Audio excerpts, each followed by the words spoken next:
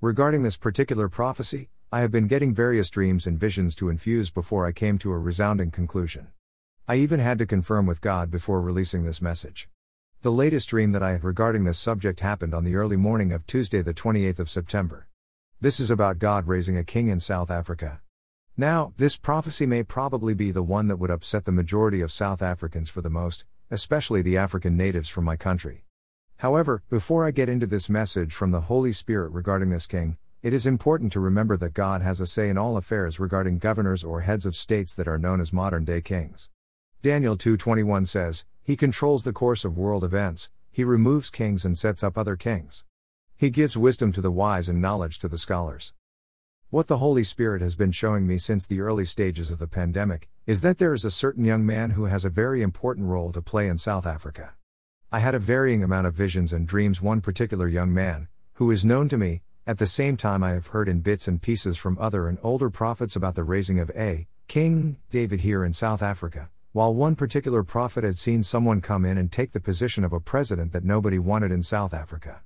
Now of course I had just heard of these prophecies and did not take cognizance that would be anyone that I would know, so in this regard, one could say that my prophecy is somewhat clouded and perhaps biased. However, it was never a concern of mine as to who this person would be. The visions and messages around this particular young man had been confirmed a few times by God's Holy Spirit. Of course, I will never divulge the identity of who it is, but I will describe what I saw and heard, by piecing all this information together. In the one dream I had dreamt that I was speaking with a female prophet who had said that somebody you know has a son that will play a very important role in South Africa, especially that South Africa is going to be heading into tough times. He will have to help turn around the country's fortunes. This dream was around the winter, June to August 2021. Then soon after that dream, perhaps in October of 2020, I had a vision of an older version of this same little boy. In the vision, he was an adult who happened to walk into a room with complicated machinery and levers. The vision was in classic black and white and not in color, which indicated how aged everything around this young man was. However, he confidently started everything up and calmly got the machines going, where it seemed to indicate that only he could have worked everything out that was in that machine control room. The last dream I had on the 28th of September was about King David walking through in South Africa. King David, who was a short, stout figure, had his arms folded behind his back while trudging forward with his eyes looking towards the ground on a road which was located somewhere in South Africa. The puzzled onlookers who saw him walk by all said, "King David is in South Africa, what is he doing here?" And that was the end of that dream. It is quite clear to me what has been communicated to me by the Holy Spirit when I piece everything together as to the central message. This is especially that I have heard what other the prophets, before me, had said regarding the issue of a King David being raised here and one who had seen somebody come in to take the headship of South Africa, which was a position that nobody wanted to do in times to come. What I can also from the older prophets was that South Africa will start to come right again when there are signs of white immigration to South Africa, which is most likely as a result of the reinstatement of white leadership in South Africa. It is a similar theme to the ongoing of the Chinese and Asian immigrants who will be coming to South Africa, as discussed in episode 14. This seems to indicate that South Africa's purging and exaltation towards a model of excellence through righteousness, as discussed in episode 11 and episode 12, will also involve the importation, or attraction, of foreign specialized skills among myriads of other factors in the mix.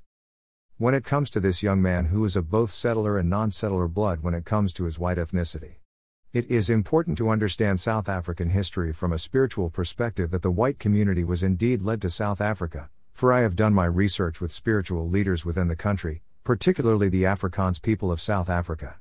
The Afrikaans nation has a covenant in place with God which ensures that they are just as much at home here in South Africa, as were the Israelites who inherited the promised land from the Canaanites, Deuteronomy 8:2, Joshua 21:43-45. Anyone that has a problem with that, let them take it up with God, and I would sarcastically say good luck in trying to win that one. As a black man who once believed in the ANC promise of ownership of land, BBBEE, affirmative action, and who was alive during the last decade of the apartheid era, this would put me as part of the transitional generation from last years of National Party leadership to the ANC's independence reign. I know full well that identity politics did not lead to any material blessings, for no man can do what God does and offer infinite blessings. A return to the spirit of servitude and evangelism, that teaches people towards investing in the kingdom of God as Jesus taught in Matthew 6:33, but seek first his kingdom and his righteousness, and all these things will be given to you as well. God is not a politician who would campaign on empty and unfulfilled promises, Numbers 23:19, and neither does his kingdom have discriminatory policies, as the Apostle Peter described in Acts 10:34-35. Opening his mouth, Peter said, I most certainly understand now that God is not one to show partiality, but in every nation the man who fears him and does what is right is welcome to him. For God is concerned with those who obey, revere and love him, as stipulated in Exodus 19:5 where it says, Now therefore, if you will indeed obey my voice and keep my covenant, then you shall be a special treasure to me above all people, for all the earth is mine. In raising this South African version of King David, I first have to reveal one secret that has been divulged to me through my encounters with Jesus Christ, particularly with the one where Jesus introduced me to the Apostle Paul. When it comes to all men of faith that were described in the Bible, their spirits continue to live on and their testimonies are to inspire us who are still alive here on earth. Each of us as living human beings has an anointment that would resemble similar testimonies to all the Bible characters of faith that we all have to individually embody and model. I believe my introduction to the Apostle Paul is to emulate him in reaching peoples through hearts for the kingdom through my writing, formal or creative, and administering spiritual counseling to the youth. In this regard, I believe that Apostle Paul has been somewhat of a mentor as I enjoy reading all his extensive contributions in the New Testament. So in this way, King David is to be a spiritual mentor to this young man, and that David was also a very young man before he was anointed by the prophet Samuel. In 1 Samuel 12-13, so Jesse sent for him. He was a handsome, healthy young man, and his eyes sparkled. The Lord said to Samuel, This is the one, anoint him.